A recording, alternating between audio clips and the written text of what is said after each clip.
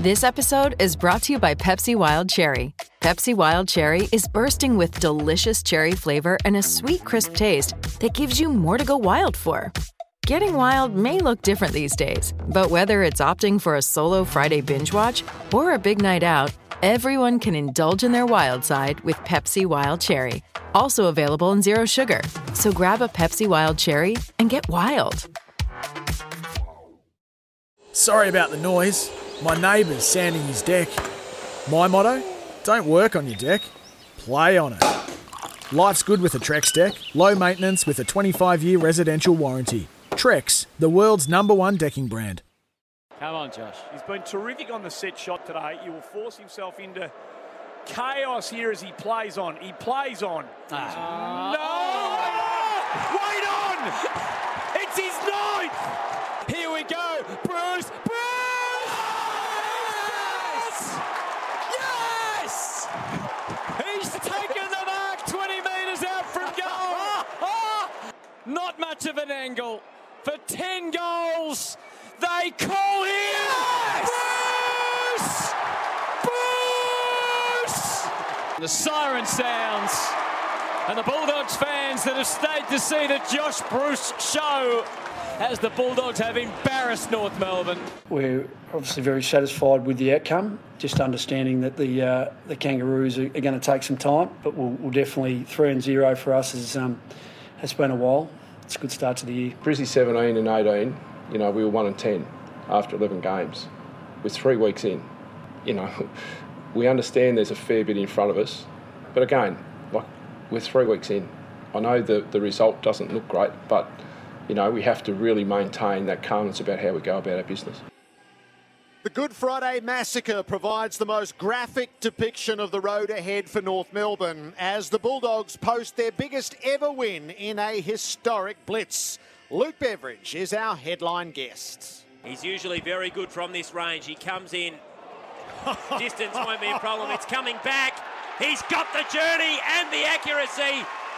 Taylor Walker reborn. And the kick goes out to Walker. He'll snap it with his left. He's kicked his third. Oh, he is red hot. He lines up from field. Oh, he loves it. Yeah. Flushed it again. I tell you what, 50 metres out as his one wood, and his gun barrel straight has not missed a fairway. 35 metres out directly in front. He's put it through, and the Crows are back in front by 3 points, and the Texans kick 6. He needs to be swabbed. Who is he? The renaissance of the big forward personified by Tex. Taylor Walker kicks another 6 and leads Adelaide to victory over the Suns. Forward to the middle now to Robinson. Hand pass to Rich in the right hands. He hit the target in Bailey, and Bailey will kick on the siren to win the game. Holy Thursday goes to the final moment of the game. Zach Bailey directly in front. 45 out. A straight kick to win it. Bailey's put it on its way, and the Lions, the nomads of the AFL, win in nothing short of heroic circumstances. It's a victory for the displaced.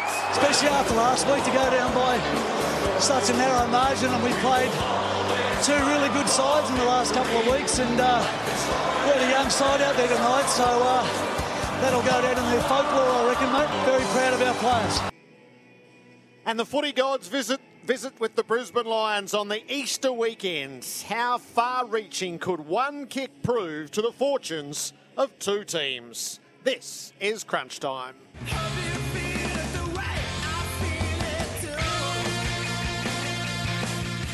There's nothing better in footy than the big forwards doing their thing, except when they kick 10, and except when someone kicks one after the siren.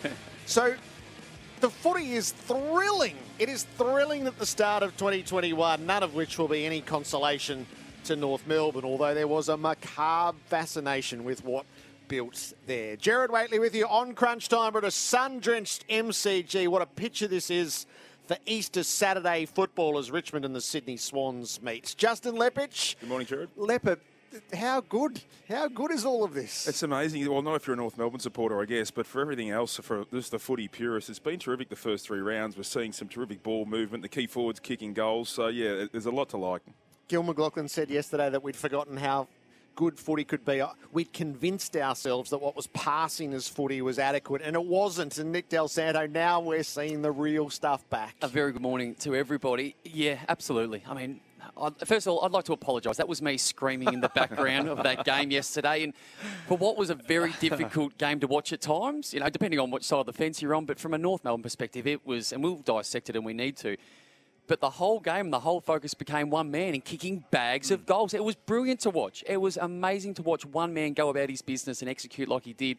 I got carried away. I put my hand up. I was cheering and screaming and hands in the air. I wasn't alone. I was not alone, but you were not. It was a nice moment in football, which makes you love the game again. It makes you get excited about what you're seeing or what you're hearing. It is just infectious. I'm just loving what the game's dishing up. Andy Marr completes our foursome. There's a reason in the book why it lists 10 goal bags and winners after the siren. Yep, and as it should, and they should be recognised. And those who have done it hold a special place to get both happening in one round. Harkens back to, not that you get too many goals after sirens, but we used to get 5, 6, 7, 8, 9s and the occasional 10s a bit more regularly than we did. You mentioned adequate, you know, quoting Gill. It wasn't even adequate, I don't think.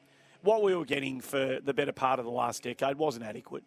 I don't reckon it was footy. I reckon the game and the origins of the game and the way it was meant to be played was being dealt an injustice. And I can understand why, because coaches want to win and coaches want to control.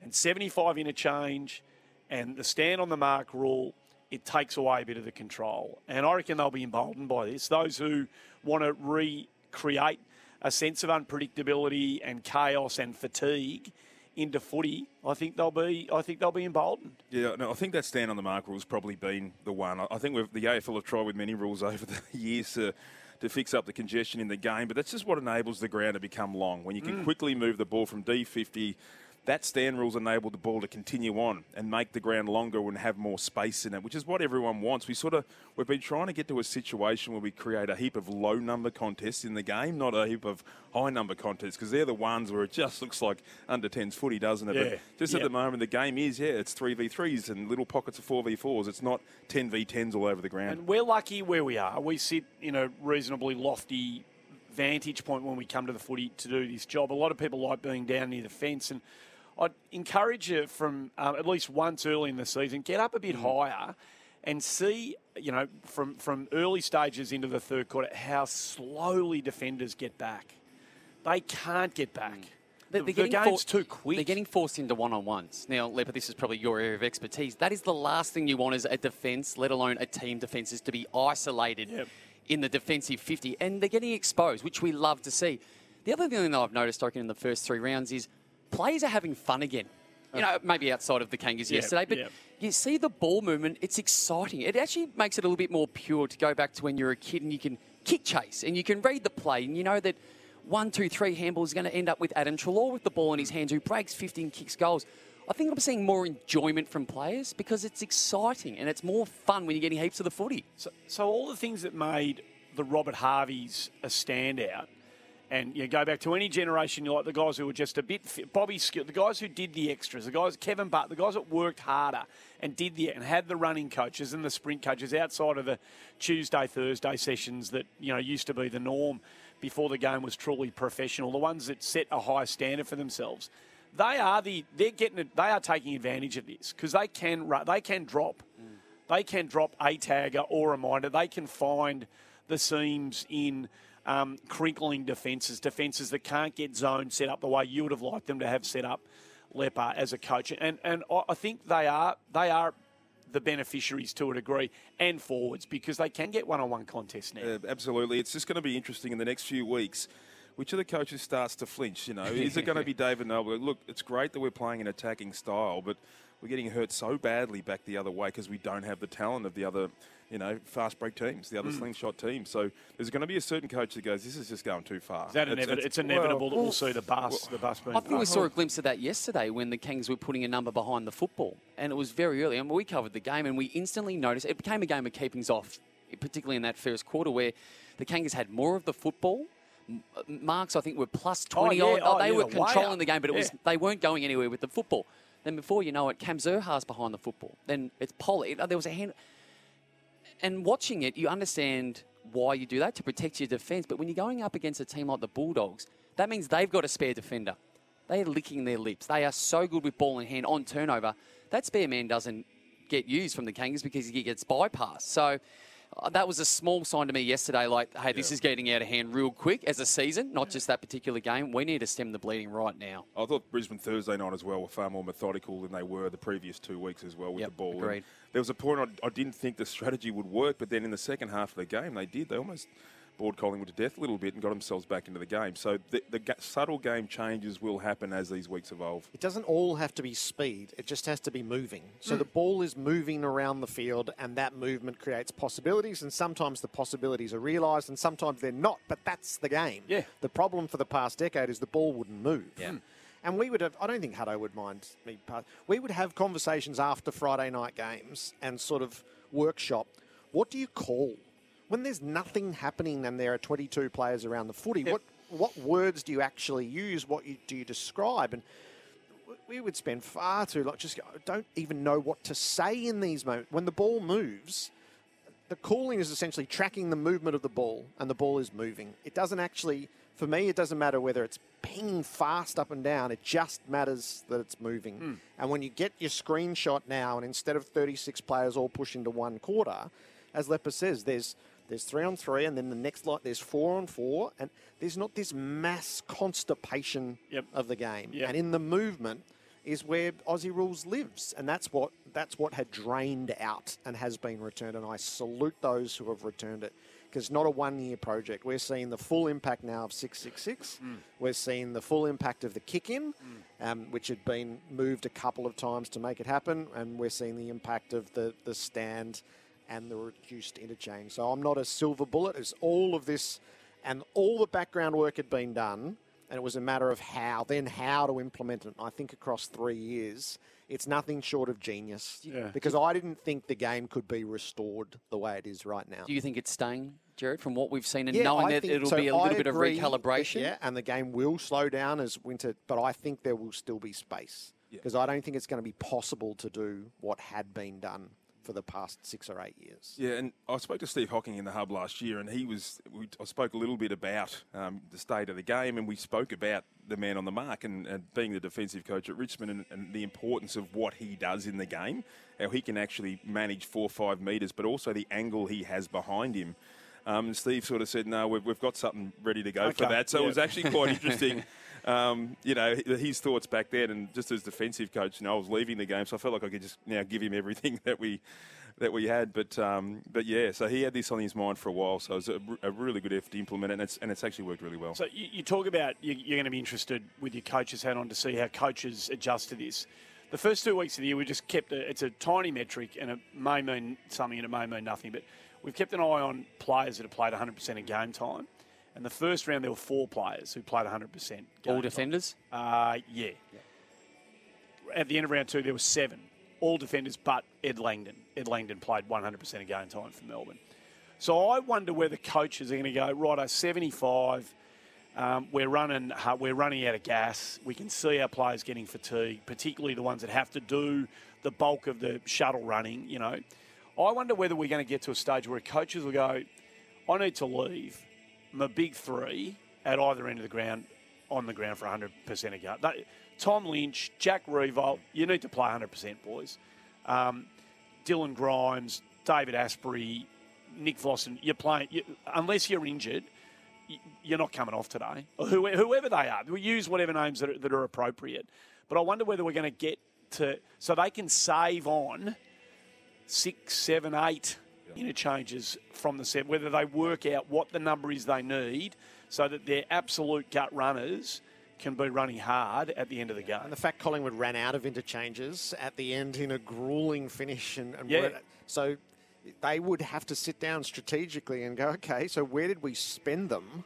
And when we needed to get fresh legs at the end and Brisbane get the late flow through the first 4 minutes. So Darcy Moore and Jordan Roughhead, they've hardly come off the ground in the first 2 weeks. And they are in for a lot of footy. I think that's pretty standard for key backs, though, to play 100%. It's interesting because when you set up a game, you use rotations, and often you'll bring maybe 4 or 5 players and one of them's on the bench.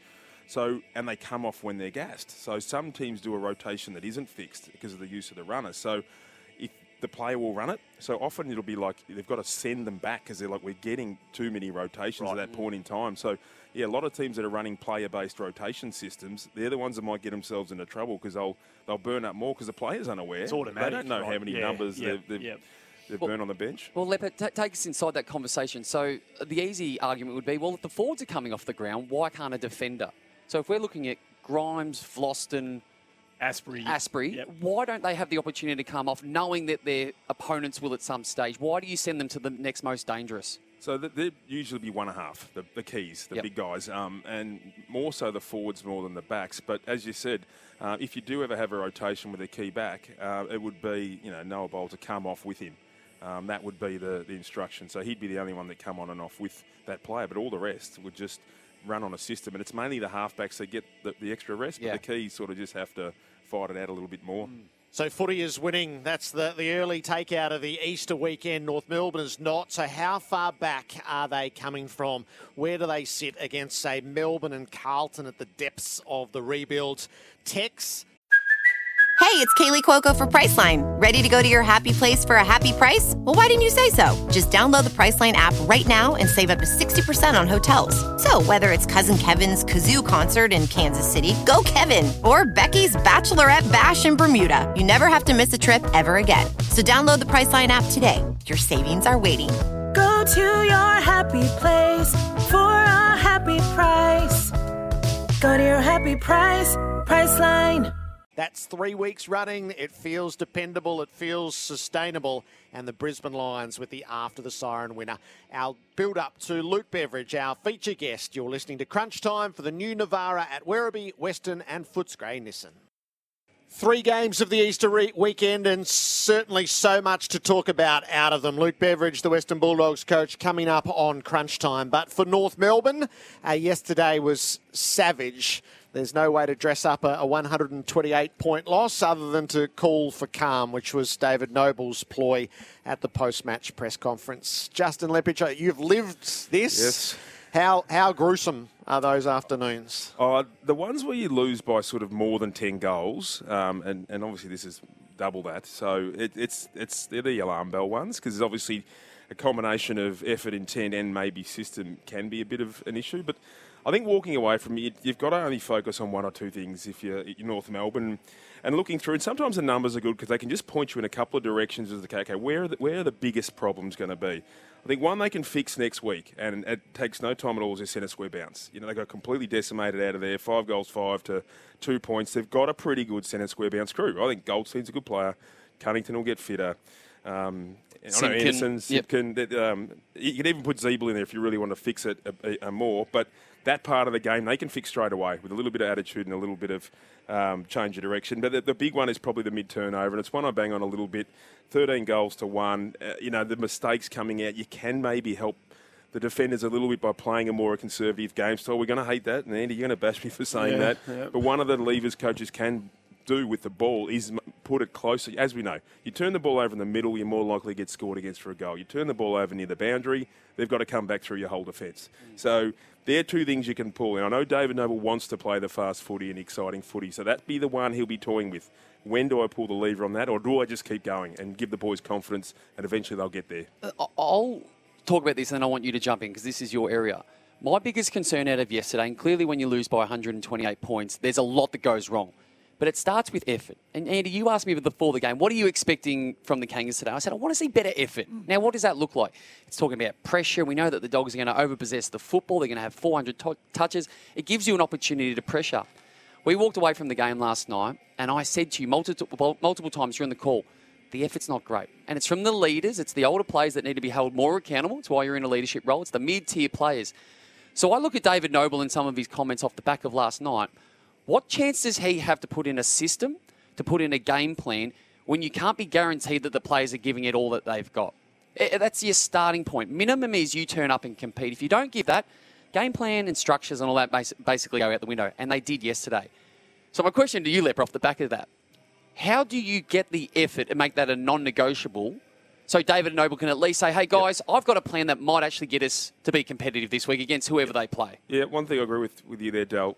Coaches can only do so much with what they've got. Yep. Yeah? So you need to have a good system in place that brings the players together, and then the effort has to be there to run the game plan, which is what the coach puts in place. I guess the couple of things I mentioned are a little bit more game plan and training orientated, but I think the effort... But they're right. That's spot on, that centre square bounce stuff. The effort starts with your leadership group.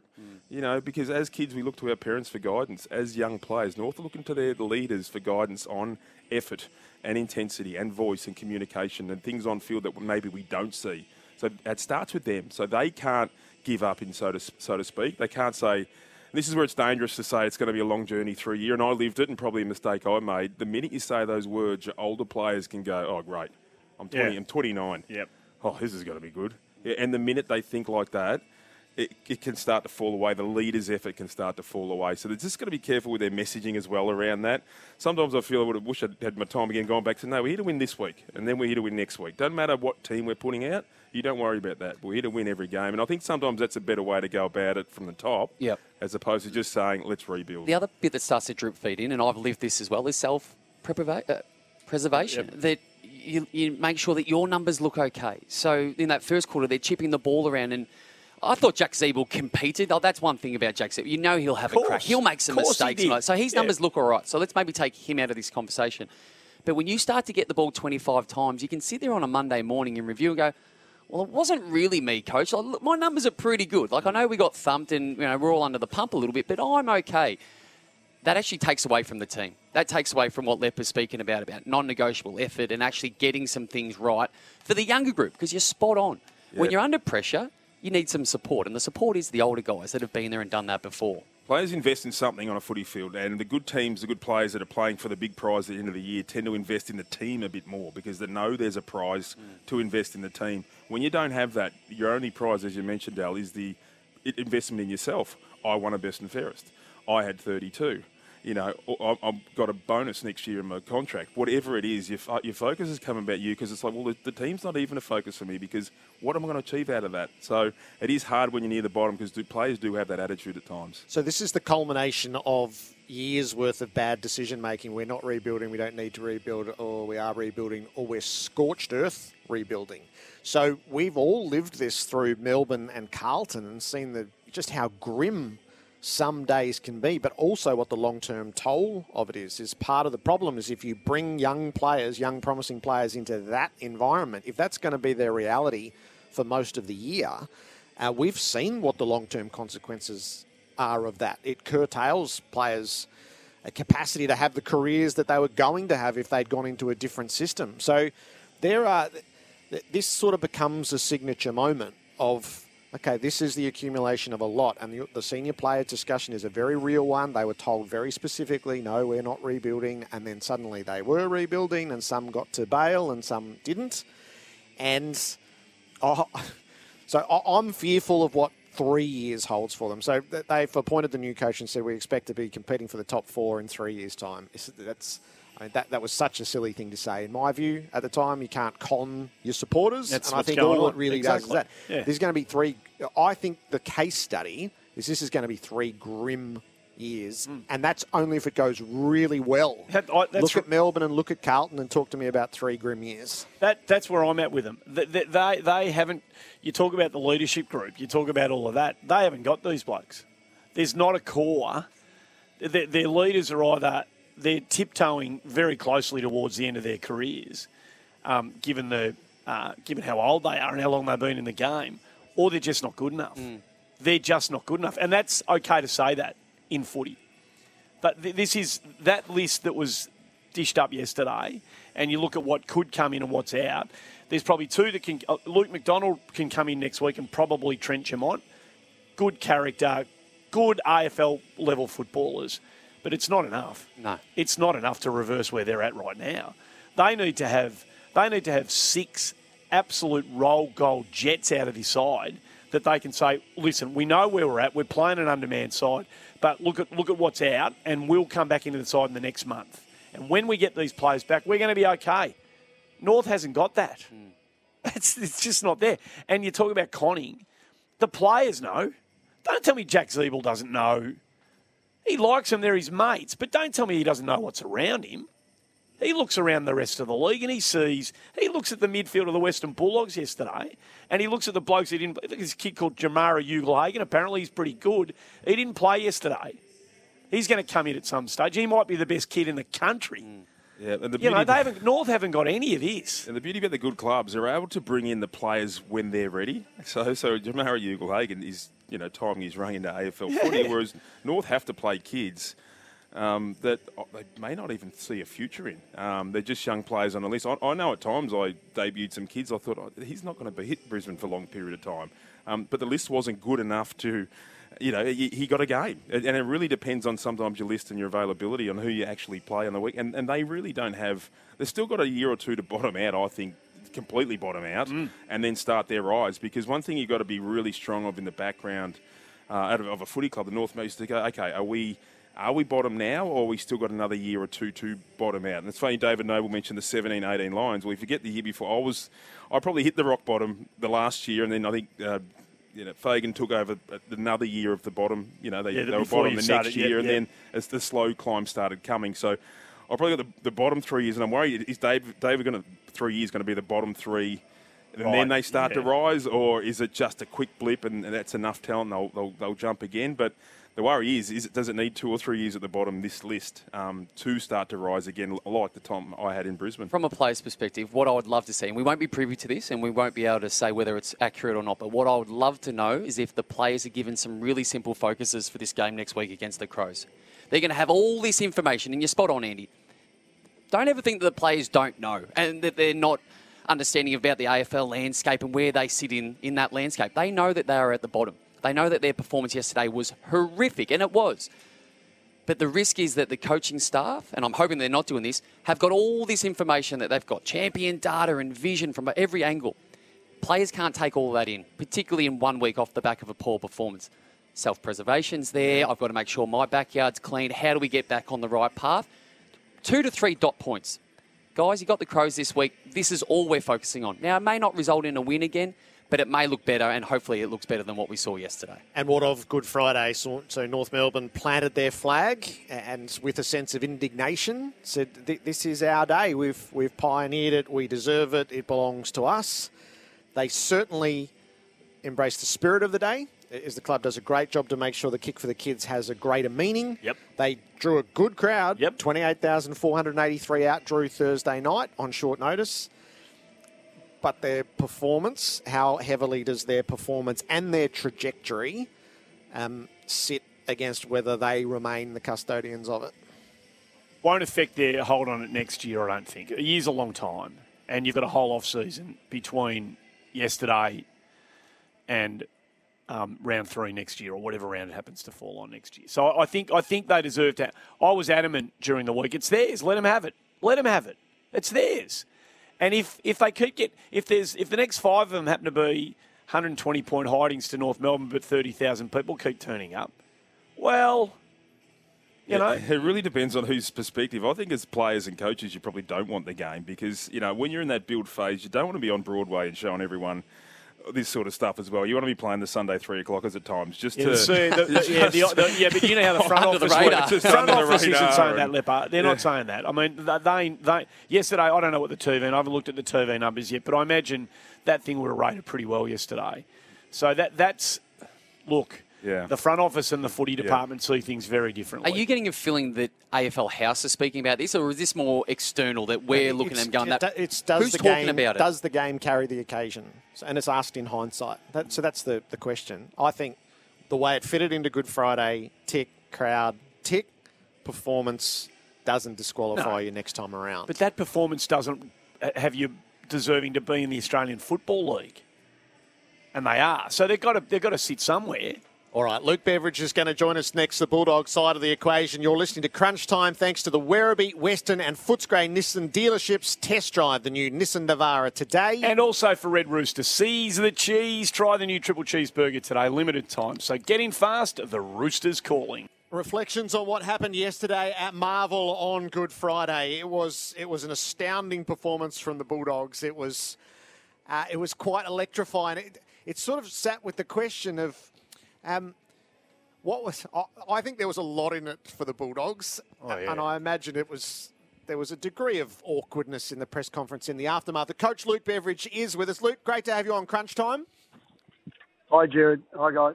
So I watched your press conference. Did you feel just a fraction awkward in the aftermath of it all?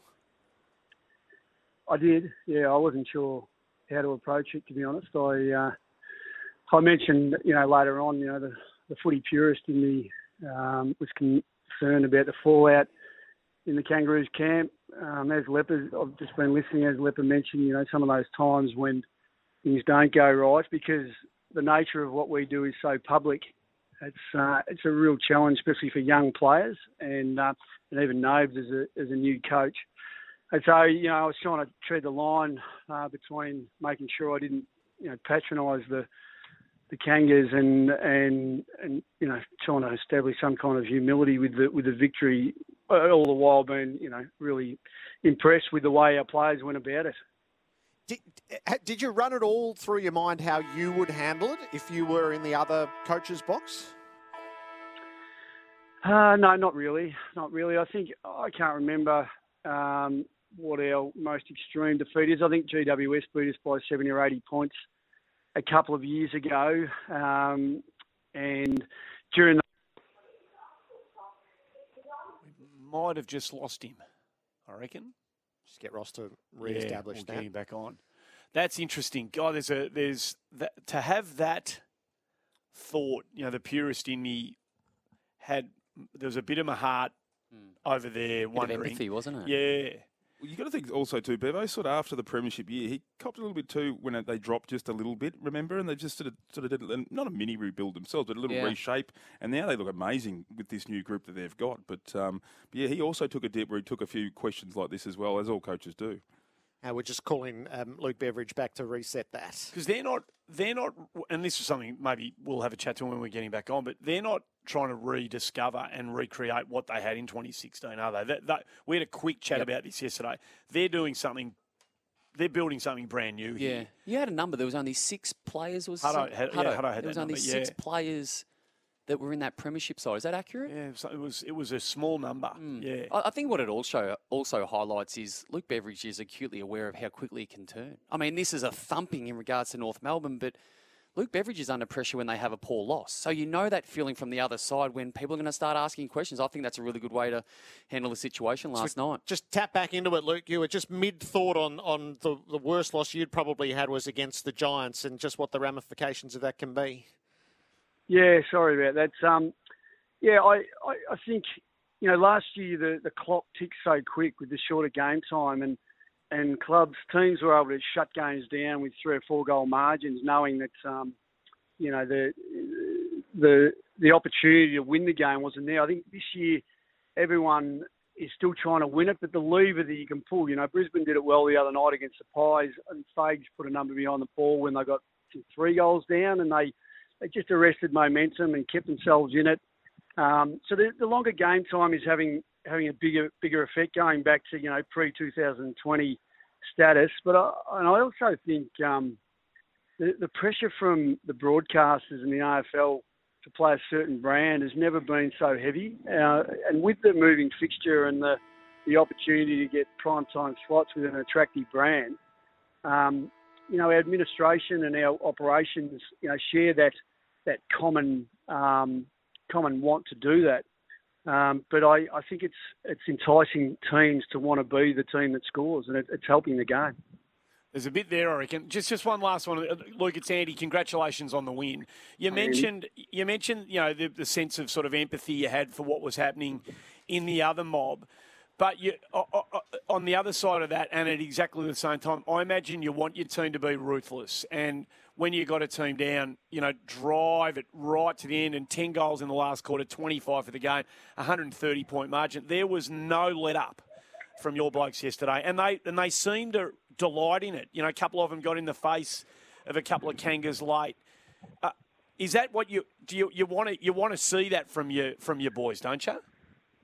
Oh, absolutely. I mean, we've been through, if you think back to what we've been through with our integrity being questioned, being roughed up a couple of years ago, and then having to fight back from that, new captain in Marcus, having to stand up for ourselves and being on this journey to be a team that is a bit more combative, more competitive, more physical, play a brand that will stand up ultimately if you end up making the finals.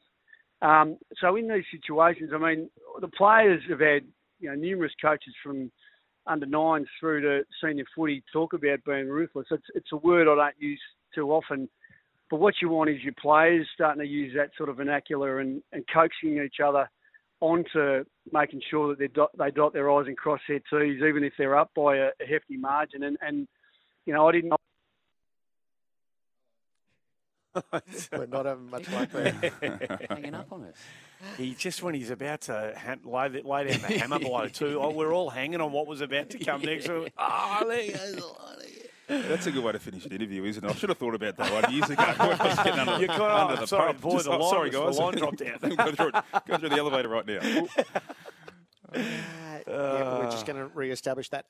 So it's interesting, Luke doesn't use the word ruthless, but the players sort of absorb it and almost demand it of each other. I think when you see good teams become great, that's what they start to do, is they really hand the nail home. And I remember one of my last years at Brisbane, the boys, we played Crows over there at Footy Park, and that's what they were saying. Let's win it by 120. Let's smash them. And that's what that team was becoming under Don Pike, and that's sort of the attitude he wanted to bring into them. So I think that is the last little step for all the great teams. They really want to drive home everything and send messages to the competition.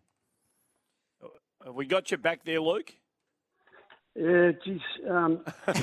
Sure what's happening here. So you're not paying your bills, Bevo. Blame the telco. I think this is a problem. I'm a bit close to... There's no... I'm just looking out over Port Phillip Bay at the moment. I can't see any phone towers out there, unfortunately.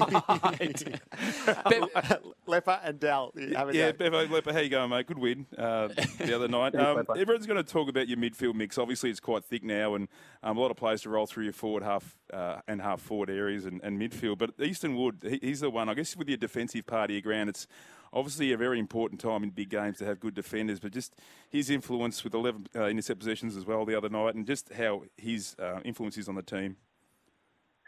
Yeah, he's an important player for us, Leper.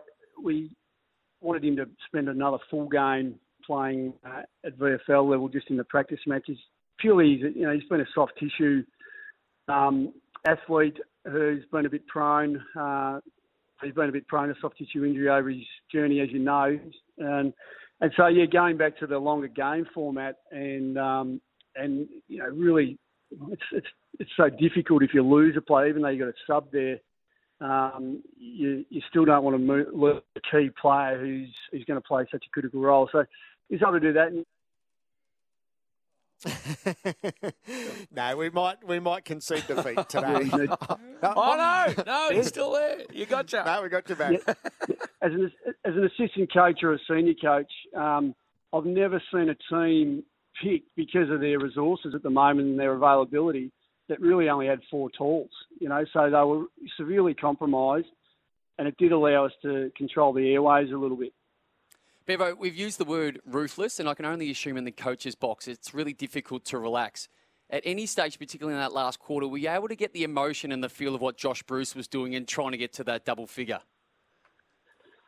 Yeah, we did. in the end, every team whoever in the history of the game, even when the great full forwards were kicking, their double figures regularly, you can fall in the trap of going to them too often. But the directive and the incentive was there to make sure we tried to feed Josh to get in there. The boys cleared out a little bit for him, and he won that 1v2 to get him to his 10th, which was outstanding. And I was just so pleased for him, because he did provide a good contest, and he worked as hard as he could last year under trying circumstances. And it's just, he's smelling the roses this morning. There's no doubt about it.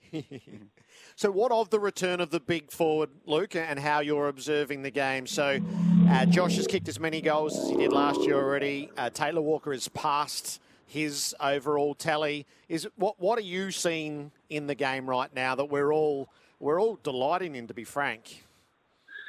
Yeah, well, I think you can do one of two things. You can just look at the data and you look at the outcome and say, okay, the key forwards are kicking higher scores. But if you notice, and even with Tex yesterday, we're looking at, his long set shots, thinking how good is this guy from long range? But let's just think about how he got the footy, and even how Brucey and Nort's, Tim at times got the footy. The biggest change with the man on the mark and some of the flow is that some of the defensive systems of teams are just falling down because they're very back shoulder, and a lot of these goals are being kicked on hit-ups where historically it was very difficult to find because the guy had to kick over the man on the mark. So I don't know if teams are going to make the adjustments with their systems, but if you're very back shoulder, you become very vulnerable to these sorts of plays. I mean, you've got a guy like Tex, and Brucey's actually been pretty good from long range in recent times, then it all points towards some bigger totals from the key forwards. Look, has Adam Treloar found his place now in your team? Has he settled in amongst that, that gilt-edged kind of midfield brigade you've got? Well, yeah, it's been a progressive approach to it. He had a little bit of an interrupted start to the season, and if he wasn't such a seasoned player and he didn't have the cross-training work that he put in, then we may not have picked him for round one. And we used him in as far as his role. He played more on a wing and a little bit forward in round one. Then last week he mixed his time wing inside and forward. And then yesterday he was largely inside with just a fraction forward. So that's where we see him playing. And from time to time, he might play elsewhere. But it's mostly as an inside mid. And I suppose that's the thing, we're fortunate now to have a lot of depth there, and those lads complementing each other is a week-to-week challenge. But if teams, as North Melbourne did yesterday, want to sit on Marcus, then we can sort of manipulate that and still get an advantage from the rest of the crew who can get it done. It's a nice position to be in, Bevo. The man that went down early was Ryan Gardner in the first minute or so. What's the update on him? How severe is that injury? Yeah, Del, it's the same injury as Hayden Crozier, is the really high-grade AC joint injury. He'll go into surgery as quickly as possible, Chris Bell tells me yesterday. So he'll be out for, I think it's about, 6 to 8 weeks.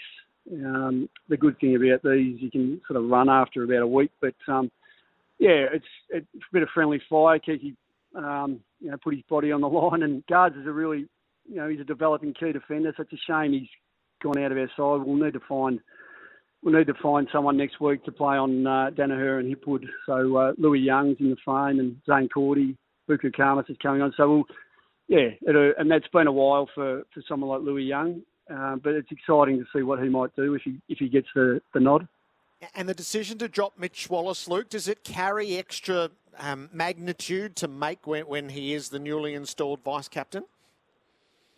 Yeah, I'd be lying if I said it didn't, Jared. It's but ultimately, I'm a servant of the club and the team and the driver of performance, and ultimately you just got to make the hard call from the integrity of the match committee too. If a player is really down for too long, then you've got to give someone else an opportunity. And Mitch took it pretty well, and we're playing two rucks now, and having Norts available more often with Brucey, it means that Mitch's role is not redundant, but it's been a bit of a key forward type role as a medium, and he'll just need to make a few adjustments to his game, and I'm sure he'll come back in at some point. But as I said, he took it well. I won't say it wasn't a tough conversation to have. Yep. It always is. Luke, great insights from you as always on Crunch Time. Thanks for your time. Enjoy Easter. Thanks, Jared. Thanks, guys. Good on you, Luke Beveridge, the Bulldogs coach, with us there. They look good, don't they? Their handball game's flying. They're sharp. They've got a really thick midfield group. I think they might be the big ones. It'd be a fun team to play for, the Western Bulldogs. We touched on this coach at the moment too, wouldn't it? Like if they want to sit on Marcus, well, they can have a little dose of Adam Treloar, McRae, Dunkley, Libba. Yeah. Hunter's the one. He's sort of more half forward now. He hasn't really been used in the roles he has been, so they could even unleash him if something goes the options if you need to. They've been great wins at the start of the season. You are listening to Crunch Time. Richmond and the Sydney Swans to do battle. The Swans are on the rise. The Tigers are the benchmark. It promises much. It doesn't give us Dusty versus Buddy. Lance Franklin has stayed at home in Sydney, but it gives us a lot of the other threads. Gerard Whateley, Andy Marr, Nick Del Santo, Justin Lepich with you for Crunch Time. We've just had a really interesting conversation with Luke Beveridge, which breaks on a few different fronts. Leper, what he identified as the directive and the incentive to play in a certain way from the AFL, from your club's administration, whether you're capable of it or not. Do you have some sort of affinity in that conversation? Do you have some experience there? Yeah, for sure. I know definitely my last year at Brisbane was a big directive from the AFL to play more attacking brand. Maybe they hadn't worked out the rules yet to make the game more attacking, so they more just implored the coaches to. And I know definitely from our club, that's the way they wanted to play. So it can have an influence if some people above you want to sort of shape the game a certain way. But as I said before, it's hard when you are the young inexperienced team to almost in a boxing match just go out there and throw punches only. You're probably going to come off second best on most occasions. And what are you looking forward to with the Bulldogs for a test for them? There's obviously a test with Danaher and Hipwood, as the coach identified himself. What sort of team are you looking forward to seeing them against? High-pressure team. One thing the Doggies do, because they're such a high handball team, a short handball team as well, they don't get a lot of metres gained from their handball like the Tigers do, and we'll see that today. They're very much the flick type. So high-pressure teams, but at the moment they're getting out with that third handball. Whereas a good pressure team's going to nail them on that first, nail them at the second, and probably the way GWS beat them in the past with that high-pressure game. That's going to be their one little challenge. When a team comes and brings that, can they move the ball efficiently forward? Let's spin out to the other two games. So Adelaide winning Adelaide again. So they're 2 from 3. They've won both home games. If the Suns are going to progress, that's the sort of win that they had to get, I feel, and they were in front halfway through the final term. I do love what Adelaide are doing, though. Yeah. The fortress is back. Can I just start with... I don't know why I'm starting to feel drawn to the Gold Coast Suns. Maybe it's I've watched Making Their Mark, and I wish I was Stewie Jew's mate.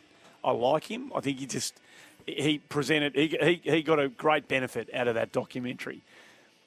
They can't get a run at it. Lucky's actually playing a real role in determining their here and now.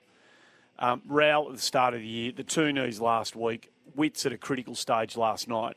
They are 3 big injuries in the first 3 weeks of a season. Yeah, all key players, aren't they? They are really important. Buderich, he's a very important... He's there. Give it to him and let him go to work player out of the... And Bose has been terrific as well. Looks like they feel like, with a bit of luck, they might be ready to be there for longer than they have been in seasons prior. I know what Jared's saying, though. We probably were thinking the Suns are on the way up and the Crows are on the way down. And last night kind of proved emotionally it's not that. But what you're saying, Andy, is the reality of it is that they've lost some really important players. They still had the same amount of scoring shots as the Crows, so they were in the game. But we were just like, come on, just win it. Because just from the build that they've had, we just want them to go to a really hostile venue and just win one of those tick-off games. They've never won there. Never won there. You know, it's funny. I'm starting to feel like that about the Crows again. and maybe it's because it's the underdog and you don't like to see teams on the bottom for too long. It wasn't that long ago they're competing in grand finals, so then you don't have that same affection towards them. But I love what the Crows are doing. And I don't mean to take anything away from them. And I'm not, but I sort of feel like their journey is both the same. You sort of feel like you're invested. You're sort of growing with them because they've both done it hard for the last few years. But I must say, I love the way that the Crows performed last night. I love their brand of football. This kid, Ben Keys. Yeah. He's underrated. You know him. Yeah, I coached him. Yeah.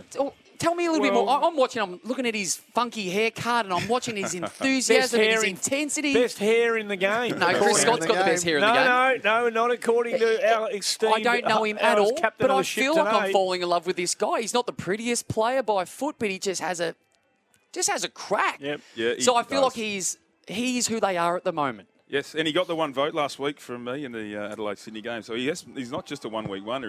He's been good the last few weeks, Betty Keys. But he's a bit indicative of their team at the moment. I think their one wood is their pressure, Adelaide Crows. They're the best. No, it's not. They're the best. No, their one wood is the old bloke at full forward. That's their one wood. He's back. Tex is back. Apart from Tex, keeping the ball in their front half has been absolutely amazing. They kicked another 3 goals, 2 again from forward 50 turnover last night. So that AFL pressure rating number 1. So So, and you pointed to North Melbourne before. Is that their goal this week? Try to be the AFL pressure rating team for this week, and that's it. Because it doesn't take talent. No, we can kick the ball out in the full as much as we like, and we're going to pick our team around that too, because it's easy to say that, but then if you play 6 outsiders, we're not really telling your team to be a high-pressure team if you're playing outside type players. Yeah, well, I mean, I'm sure we'll talk a little bit more about Tex, but he's the result. We just heard from Luke Beveridge. I thought he summed it up beautifully. What we're seeing from the key forwards is an outcome of all the things that are happening up the field. The pace of the play, the man on the mark not being able to move, the aggressive and offensively minded players getting more looks at the game. The modern game, as in the last 3 weeks, is suited to someone like Tex Walker, a lead-up forward who can thump it from 55. Like a delight to watch. But I like the piece. I think Tom Lynch has been really good. He was great in their win against the Cats round 1. Backed it up against the Sydney Swans last week, even though they lost. All of a sudden, the excitement of moving the football off the line and you got duck-back leads coming at you. Now, will they go on or continue this pace? Probably not from the Adelaide Crows perspective, but ride it while you've got it. Just keep riding it. He might be a good coach. He might be a really good coach. They might have got a good coach at the right time. Well, who knows? Wait and see, but there might be a bit to like. Well, the Crows have got the Kangas next week in Melbourne. You would assume, sitting here right now, they get that. They'll go to 3-1. It's not a bad position to be in off the back of what they did last year. Yeah, and anyone who did see the documentary, I know it's your favourite show, Andy. I'm probably drawing too many conclusions from it, to be honest. But it did show some insights into coaches' behaviours and what they actually think's important. And there was the big one where Matty Nix and Crouch, who said, if you don't want to defend, pack your bags and leave. Well, none of them's packing their bags. They're all defending. So there's nobody walking out the door at the moment. That was a good little insight as to his philosophy as a coach. Yes, you have to be a little bit more sophisticated than that to win a flag, but it's a great starting point for any team. Just on Tex, I get the mechanical side of it, and there's truth to that.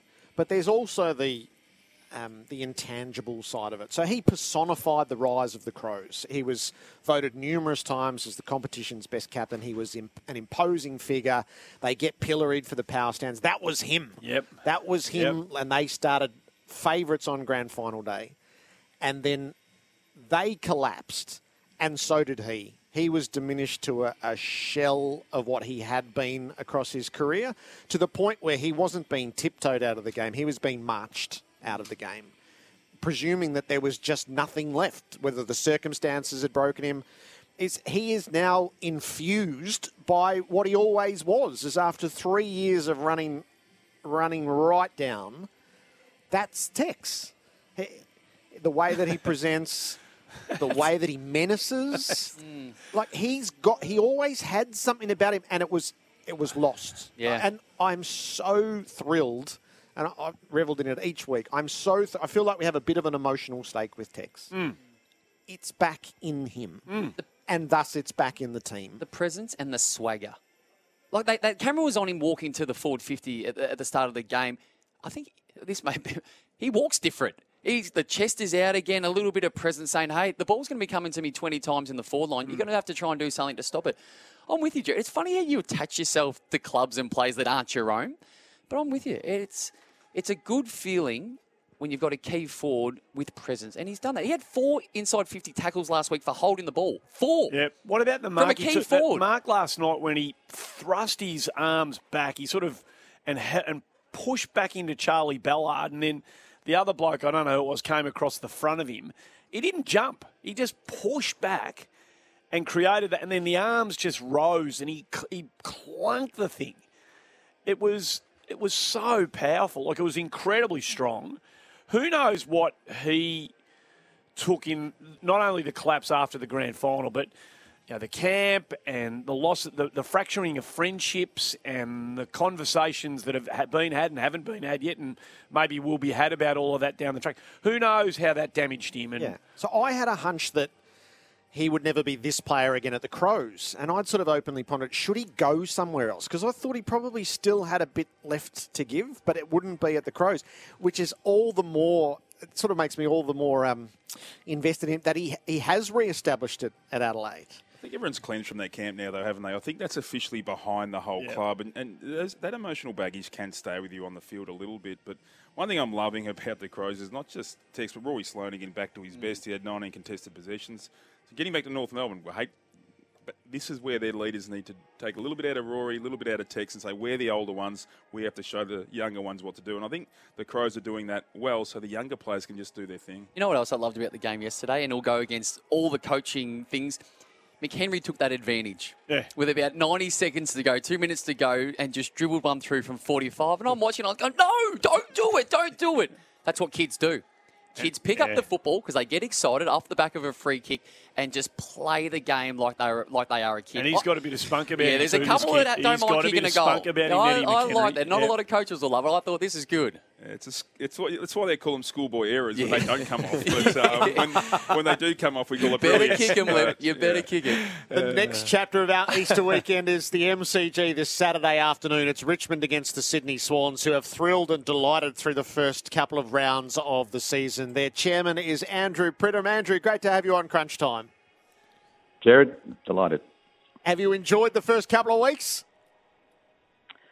Winning beats losing, so yes, it's been great. It's been great just been watching attacking footy and lots of goals scored. So it's been terrific. Would you have imagined that that's what was going to happen, to kick the sweep the first two rounds? You've got to dream big, Jared. I think we were quietly confident that we're on the improve. So you never quite know when you play round one, as you know. It's always a bit of a lottery, but no, we're on track to improve, and that's really what we're focusing on. What does style count for, Andrew? As this hasn't been the mode of the Swans for a while, but it's absolutely intoxicating for everybody watching. Yeah, look, it's exciting to see the attacking game today, and I think that obviously the standing on the mark rule has had a big impact, but don't underestimate game style that any club has. The correlation between the game style and the players they have on their list, and I think that's really, our list has changed dramatically over the last few years, and I think you're seeing the fruits of that now. So, what are your conversations been like with your coach around the demographic and the style coming into this season? I listen. Yes. I listen. John tells me what he's doing, and as long as it works, I'm happy. So it's pretty simple. Look, no, there's certainly no directives as to style. At the end of the day, our focus is on improving and hopefully on winning. I mean, that's really the objective. And if that is accompanied by exciting footy, that's fantastic, and that's obviously what we all want.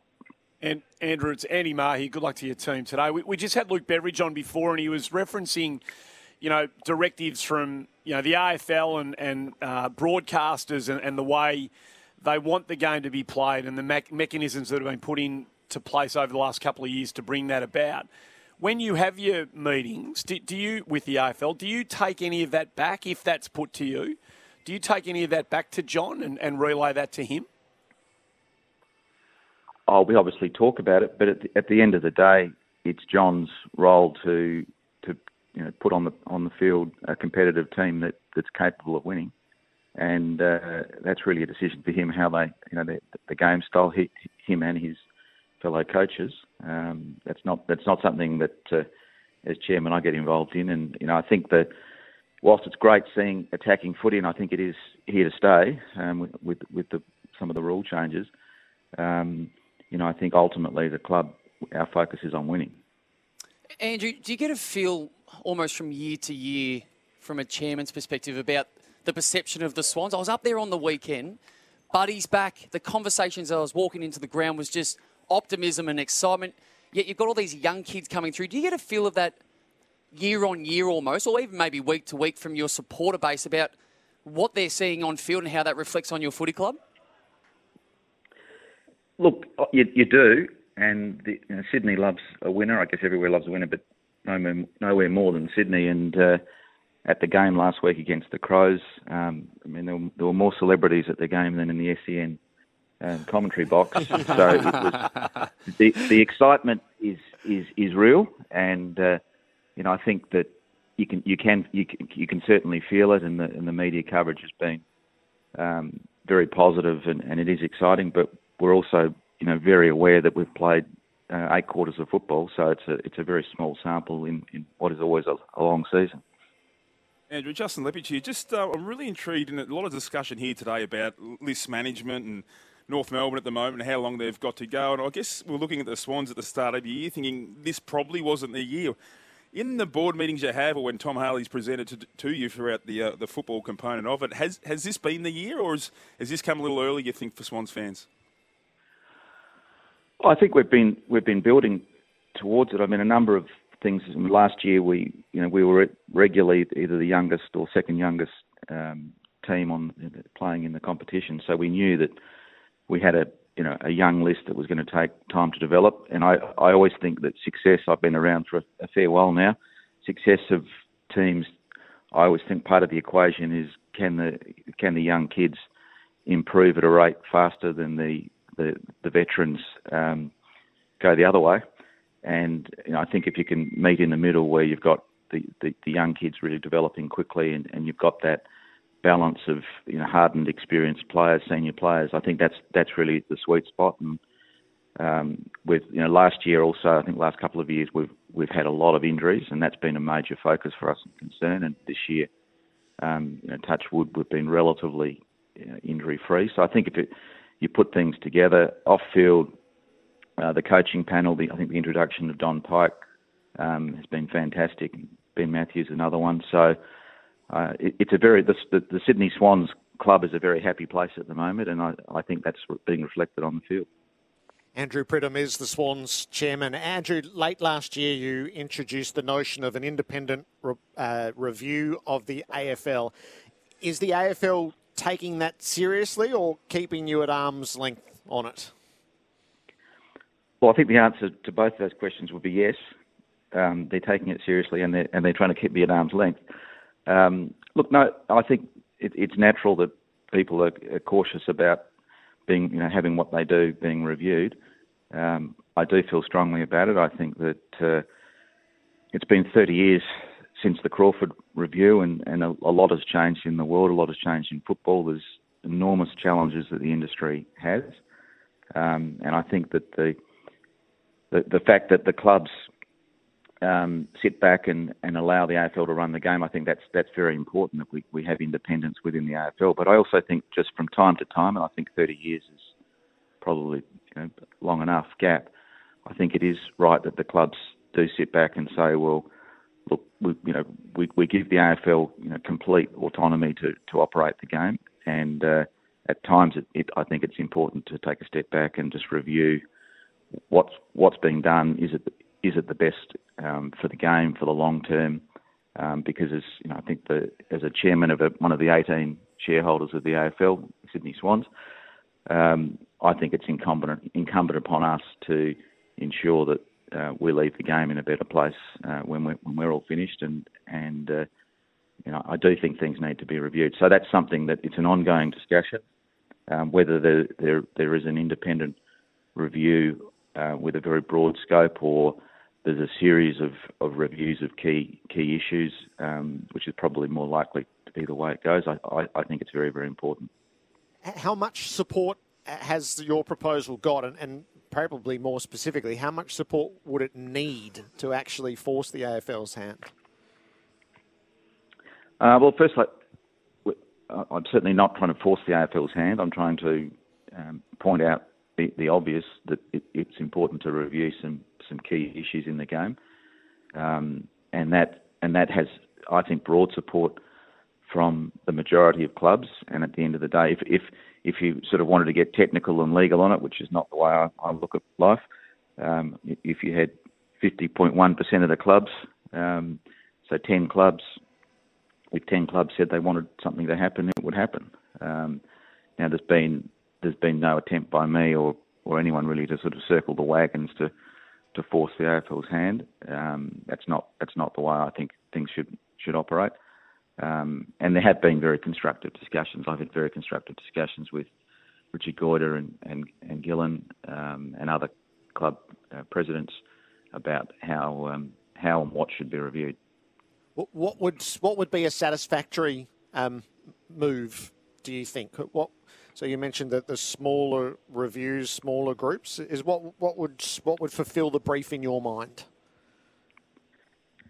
Oh, look, I think there's there's a whole lot of one of the challenges, given the diverse nature of what is the AFL, and that's both at the elite competition level, but also in grassroots community football, talent pathways. It's a very broad canvas, and I think that some of the things that need to be looked at, for example, what is the skill composition that the AFL Commission should ideally have at its disposal. The things such as the funding of clubs. I mean, we've currently got a situation where 12 of the 18 clubs have net debt of $90 million collectively, and 6 clubs have $110 million in cash. So you have a lot of a big gap between the wealthy clubs and the majority of the clubs who are now in debt.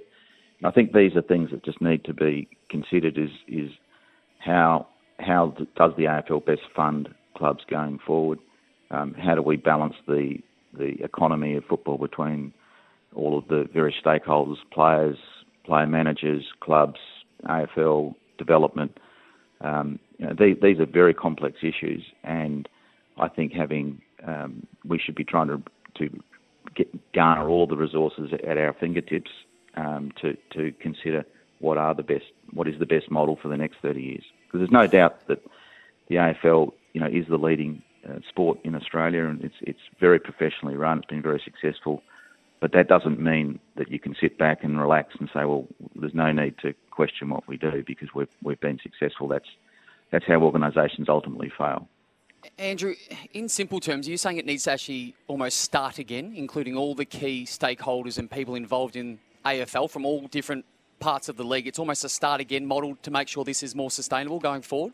Is it as simple? Is that as sort of as simple as it is? Nick, I don't think it's really start again. It's simply any worthwhile review is really looking at what is the status quo.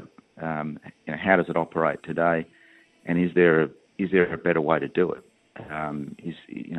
Could things be done differently, which ultimately could benefit everybody? I mean, a simple example, you've been talking, I'm sure, a lot in the last couple of weeks about the rule changes. Well, if we didn't review the rules constantly and say, well, is there a better way? We'd still be playing the same rules we had 100 years ago, and the game would probably be defunct. And living in Sydney, I see that with sports such as rugby union, where that they haven't probably been as progressive as they could have been off the field in challenging the way in which they did things and pathways and finance, etc. And as I said, ultimately, any business or organisation that's happy to just think that the way things have been done in the past is the way that it's going to work in the future, well, that's not a pathway to long-term success. Andrew, it's always good to chat. Thanks for putting that forward with us on Crunch Time, and good luck for the Swans this afternoon. Pleasure. Good on you, Have a great Andrew day. Pridham, the chairman of the Sydney Swans. It's pretty interesting, isn't it? I mean, that's big. That is top end, big picture, uber executive level stuff that he's talking about there. But in essence, and it makes complete and utter sense that if you're not reviewing your own practices and you're not inviting people to come in and have a look at the practices that you've established and have them challenged if they need to be, you're not doing your job properly. Well, is there a suggestion therefore that the AFL isn't doing it? They aren't assessing themselves well enough on the sustainability financially? That was the only question I had for him, and we're running out. But that was the one. Is this being triggered because of something? Is there something that others have seen the way the AFL's running the game that they're not happy with, and it's perhaps a window into a deeper review? It's probably COVID is the trigger, and probably the reset out the back of it. And I guess that every business is facing that same fundamental question: is do you reset the way you were going into COVID, or is this the dynamic move to something new? Yeah. And I think probably one of the features coming into this season has been as the AFL, I think for comfort, has tried to reset as much as they can to the 2019 levels. And in that, there's differing levels of success. I mean, we're hearing so much of the challenges that people are facing just going to the footy and ticketing. So that's the shop window moment, and then what it looks like further on. And the fixture's been a big part of that, and the day grand final has sort of had that feel good, it's all right, everything's going to be fine, as opposed to evolving into something out the other side of COVID. And that's, I think that's probably a decision that a whole lot of companies are facing. We've got the crunch coming up. We haven't quite got to Brisbane and Collingwood either, and there was all manner of material involved there. So we'll delve with Nick Del Santo and Justin Lepich on crunch time for the new Navara at Werribee, Western and Footscray. It is the most magnificent Saturday afternoon at the MCG. Bright sunshine. It'll be properly April hot for Richmond and the Sydney Swans. This is Crunch Time. Gerard Whateley, Andy Marr, Justin Lepich and Nick Del Santo as we reach the crunch for Bet with Joel, Australia's #1 tipping service. Gamble responsibly, 1-800-858-858. The Brisbane Lions, how far-reaching can one kick be? Yeah, well, I've worked out I might barrack for the Lions now, Jerry, because I actually jumped up and cheered. So maybe it's my first sign that my post-football retirement, I actually might be a Lions supporter after all. But Zach Bailey, that was unbelievable. And we spoke about the difference. You know, last week it's so difficult when you lose a game that you probably should win, and then this way it's probably vice versa. There was a game that they really stole off Collingwood a little bit in the end. But, they'll be pumped from that. I thought the game was a little boring early. It was a little bit slow, a little bit methodical with the ball use. But in the end, it was just a really good effort by Brisbane. And I guess the big talking point to come out of it is the ruck dominance versus the result of Grundy. And really, they had no influence over the scores from stoppages and really the game, even for all these dominance. There was so much was spoken about that particular part of the ground. So we look at the numbers. 63-4 were the hit-outs in favour of Collingwood, and that going to Grundy. So plus 59, yet the clearances as a total was plus 5 for the Pies, but minus 2 at the centre square bounces. And Bucks knew those questions were coming in his post-match interview. He was a little bit prickly about it, and he basically said that there's parts of the game that are actually overly emphasised or overemphasised, but it's actually what you do with it. Now, I don't know, Jared, if he's getting us on a technicality, because I do agree with him in regards to hit-outs don't result in scores. But there's no lying and no mistake that clearances have a huge impact on the game. And we touched on this yesterday. We talked about it yesterday, Andy, yep. And my take on it is, by definition, the hit-outs aren't the difference. It's the clearances and the ground position that allow you to do it. Either you score on your first entry or you set up your defence behind it and have the repeat entries. I think there's an opportunity to be more creative. When you've got a point of difference, Grundy, Gawn, Natanui, to name 3 off the top of my head, that have dominated the competition in regards to ruckman and clearance work and hit-out work, you have to get more bang for your buck than to walk away plus 5. We saw what they did to the Tigers in that prelim going back 3 years ago when they dominated the stoppages and therefore got scores and ground position off the back of it. It ultimately won them that game. They go into a grand final. Yeah, and I think also as a coach, with the rucks, there's 2 things you want. You either want a really dominant ruckman from the taps perspective or someone around the ground that can do some work. But the thing about having a ruckman where you're unsure whether the tap's going to win or not, the beauty for Brisbane, they knew they weren't going to win. So it actually suited them because I said, well, we'll just sweat on the back of the Collingwood mids because they know it's going in their area. So it actually makes it easier. You know this, Nick. It actually makes it easier when you know you're going to lose every tap. It's when you're not sure what's going to happen is the real difficulty. I think that creates opportunity, and I completely agree. And I've been in that situation, particularly against like an Aaron Sandilands, where you go in saying, I don't care who our ruckman is today. There is no way that we can physically get our hands on it, so let's be more defensive. And you walk away winning more clearances than you lose. You think, okay, that didn't really make sense, but we'll take it. But what I'm saying to the coaching staff, and this isn't just Grundy, this is the midfield group. So I think sometimes we forget to speak about the midfielders. Yep.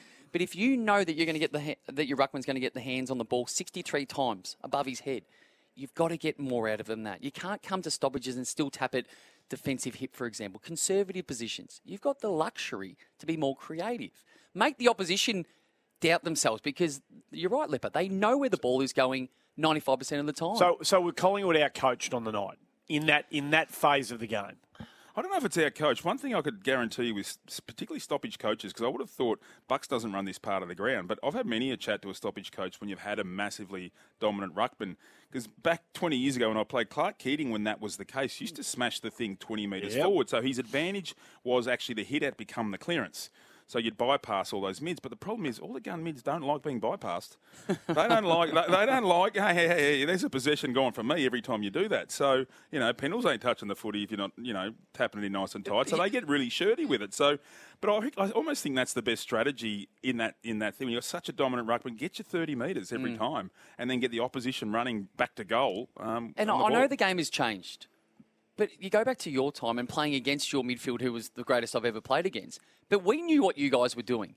Yet we couldn't stop it because you were getting 25, 30 metres of yardage every time. We're left behind. Your half forwards, for example, are proactive coming up at the football, knowing that they don't need it to be a scrubby kick out of the stoppage. It's coming to them on the full from a thump from the big fella. So has Collingwood got the right type of players around Grundy? Are they lacking... It's easy to say they're lacking a ballistic sort of line-breaking... What they are. Because Adams can do that. Pendlebury's as crafty as they come. Side-bottom's as smart as they come. And size and big in and under, powerful beast.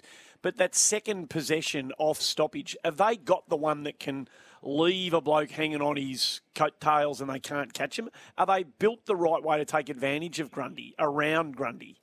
Now that Treloar's gone, they don't have that player. And you'd see Dion Prestia probably play a similar role, Kane Lambert, for that at Richmond today. The player, what you're talking about, Andy, that gets from that little 3-metre circle of contested possession, that breaks from that 3-metre to almost the 20-metre. So you carry, and then that carry gets it to the back of the forward half, which makes it easier for the forwards. But without that, you're only really staying in congestion, aren't you? Not really going there and quick kicking. So...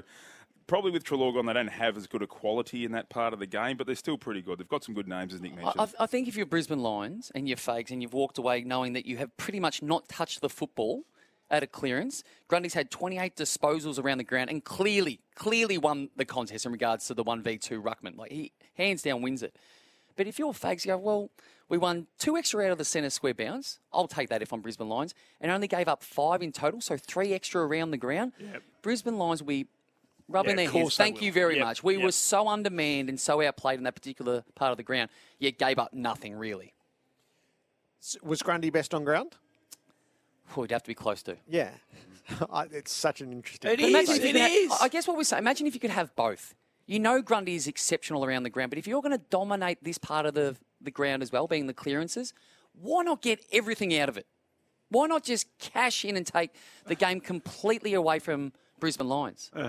That's the bit I'm saying. I think there's more opportunity to be creative. And if I'm a midfielder and I know that Grundy's hitting the ball 63 times, beautiful. Be creative. Try, every 4 or 5, just try something a little bit different so you can't just sit in one particular spot and wait for the Pies to run into you. Every now and then you get to a game that don't tell me about the process, just deliver me the result. Is tomorrow for Carlton, don't come Monday if you haven't got the 4 points. It is.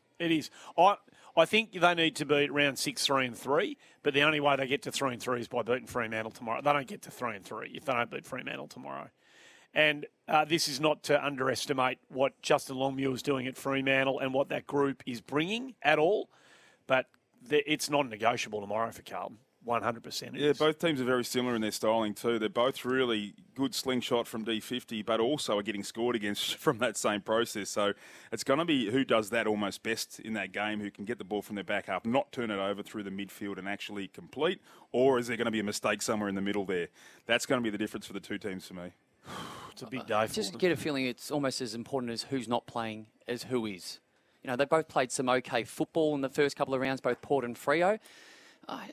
It's probably who executes, who actually is able to be aggressive and take their chances going forward when you've got that momentum within the game, and who can minimise the damage on the way back. You two have played a lot of. Are you two worried about?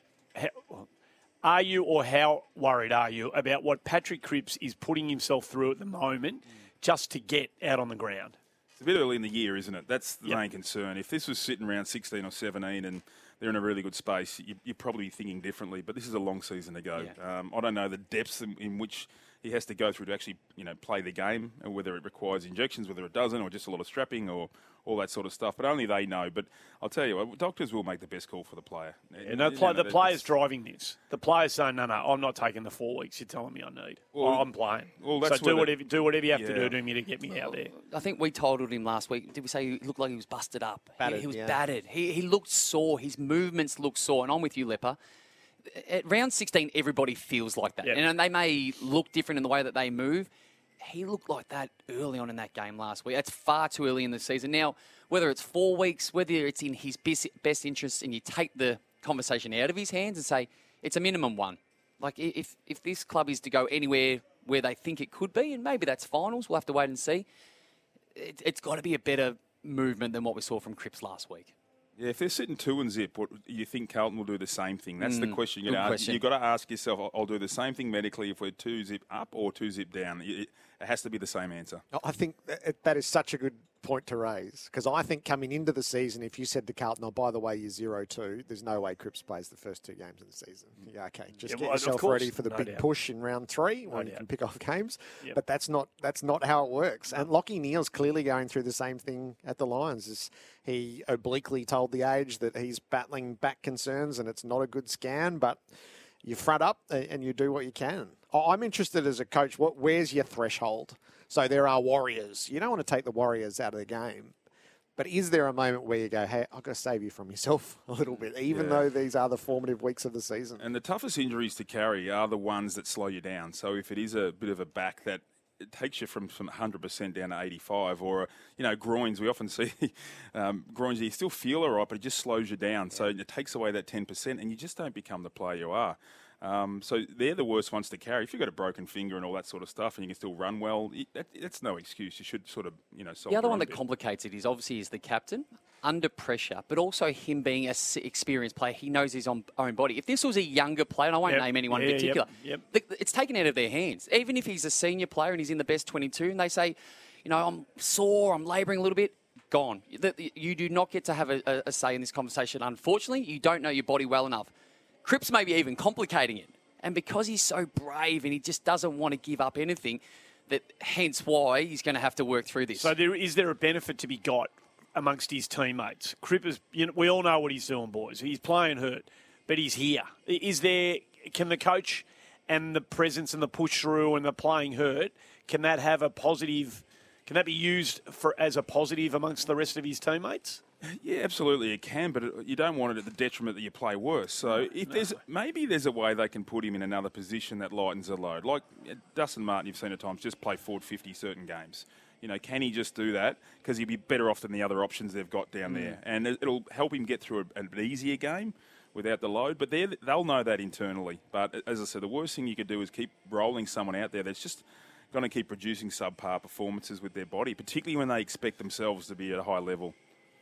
The Chris Scott quarter-time fracas resulted in a $10,000 suspended fine. It did feel like the end of it. So I'm now of the belief everything that has been reported as being said, I'm now have no trouble that it all got said. I have no doubt now that it all was it Chris's hair? Or something like Chris's hair in there too, wasn't I think it was all in there. Soft and grand final today, hair and beards. Did he did say that to Chris Fagan. The amount of stories we've heard, you swear this conversation went for 35 minutes between the playing group and Chris Scott. I've heard that many stories about it, but Jared said it's all true. All of it. Do we get to the bottom of why he was checking his watch? Because that was the bit I'm still intrigued about. What was going on there? So, what would happen? So the press release ends with, there will be ramifications. So it's the parental, if you do that again, and it clearly is an industry-wide warning, if it was to happen again, what would happen? It nearly happened last night at Gold Coast Adelaide. At quarter time, there was Walker was saying something to Jew. Something got said last night. You go back and have a look at quarter time, have a look at the huddle. Behind the goals footage, please. There was definitely something being said by Taylor. There was a coming together. They were quite close. Taylor Walker said something to Stewie Jew, and I reckon Stewie Jew did everything in his power to resist turning around and saying something. Well, let's put it to Leper. First of all, did you ever know or ever have any conversation about what you could or couldn't do as a senior coach? I'd never got myself in that situation. But did you know prior? Were you ever told you cannot have any conversation with anyone? No, it was the law of common sense. Yeah, and that's all you really were told. Really, that's about it. So, did you ever come close to crossing paths with a player or anything like that? No. As a player once, I ran into a runner, a water carrier. I'm going to fight with a water carrier. You went 25 metres out of your way to get him as well. He put a block on, 50 metres off the ball. What is he doing? And then I went to Richmond as a coach and I met him for the first time, so it was quite funny. Ramifications. Okay, $10,000 suspended fine. Is going to be a heavy-handed press release we're sending out. Behind the scenes, didn't everybody love it? Don't you reckon the AFL have to protect the image? And we saw an idiot down here on Thursday night jumping over the barrier, screaming at umpires. He shouldn't be allowed the footy again. That bloke, you chuck him out. We've got vision. We know who he is. We can find him. So we have to draw a line. We have to protect the integrity of the game. But what we saw was didn't that take our connection and commitment and enthusiasm for that game on that night to a whole new level? Yeah, because it didn't escalate. Correct. And that the professionals were able to rein it in. But the idea that one coach would yell to the other, well, let's go fight now, you old so-and-so. But this is one of the... I'm not always a believer that everything has to be... viewed through the prism of what it looks like underneath, because the elite competition is the elite competition, but this is one of them. Yeah, I get you can that. Imagine what that looks like at the local park. So ramifications and $10,000, right? So that's that. This is serious. Don't do it. Yep. But boys. Which raises, if it was to happen again, is with there will be ramifications. What those ramifications would be. There should also be, Chris Scott's copping it, as he probably should, but there also needs to be a conversation to players and say, hey, it's quarter time, three-quarter time, half. Get to your huddle. Like, you've just run for 30 minutes. You're exhausted. I know you've been whacked behind play. It's not in your best interest to go let the opposition coach know how you're tracking as well. Like, what's the point of that? Like, that needs to be said as well at some stage. Yeah. Players, get to your respective groups and then we'll move on from there. The Crunch for Bet with Joel. Transparent, results-driven sports tips. Gamble responsibly, 1-800-858-858. So Easter Saturday footy at the MCG, Richmond and the Sydney Swans. Lance Franklin hasn't come. We might ping that around a little bit as well. And soon enough, we'll open the lines for you to have your say on all matters footy, what you saw yesterday, what you've seen across the Easter weekend, and what is in store. Who needs a rev up? For Harley Heaven. The Harley-Davidson Pan America is coming to Harley Heaven in Melbourne, Dandenong and Ringwood. Visit harleyheaven.com.au for details. So the rev up for the Easter weekend, Harley Heaven rev up for Harley Heaven, the home of Harley-Davidson, is in the twilight today. It's St Kilda and Essendon. And for the Bombers, this can become a struggle pretty quickly this season. Nick Del Santo, Justin Lepich, give them the rev up. Set a marker for us for Essendon this afternoon. Well, first of all, I see it hard for them winning. Shields, Caldwell, Draper out of that team, which was already thin, and probably filling some gaps and plugging some holes as it was currently standing last week, let alone with a handful of players out of it. I think the Saints will get the job done. How do you measure it? Is it a margin that we're after? Is it an honourable loss? Can they sneak over and get the win? I'd like to see them win the turnover battle, at least. Because one thing they've got with Blake Carousel there is an elite offensive coach. Ben Rutten's one wood is his defensive system as well. They've got two of the best, and I've worked with both of them, structural offensive defence combination coaches. And they haven't been winning the turnover battle. So I just want them to at least win that, okay? Win the differential in that to make sure. Because stoppage sometimes it can just be contest to contest and you lose and you lose. Whereas at least with turnover, it's a little bit about the system and a little bit about how you play. What about personnel? How much does personnel play when you're going to do turnover as well? Yeah, obviously you have a system, but if someone keeps running in and kicking the ball out in the full, it's not going to help you, is it? So your personnel still has to be strong, and I still don't think their personnel and their list has been, and it probably hasn't been good for a long while, and obviously the saga from 6 or 7 years ago didn't help their list. Can one of you give Peter Wright the rev up? So you're saying, can one of you give Peter Wright a rev up? Yeah, and he's the one I'm going to give you on the rev up on Tuesday, Jared, on the show, because he was the one we knew he was going to play ruck today. Competitiveness is the one thing he has to improve. He has to show and even that. We were watching the Hub last year, and every team was playing the Gold Coast Suns in a practice match up there that had spare players left.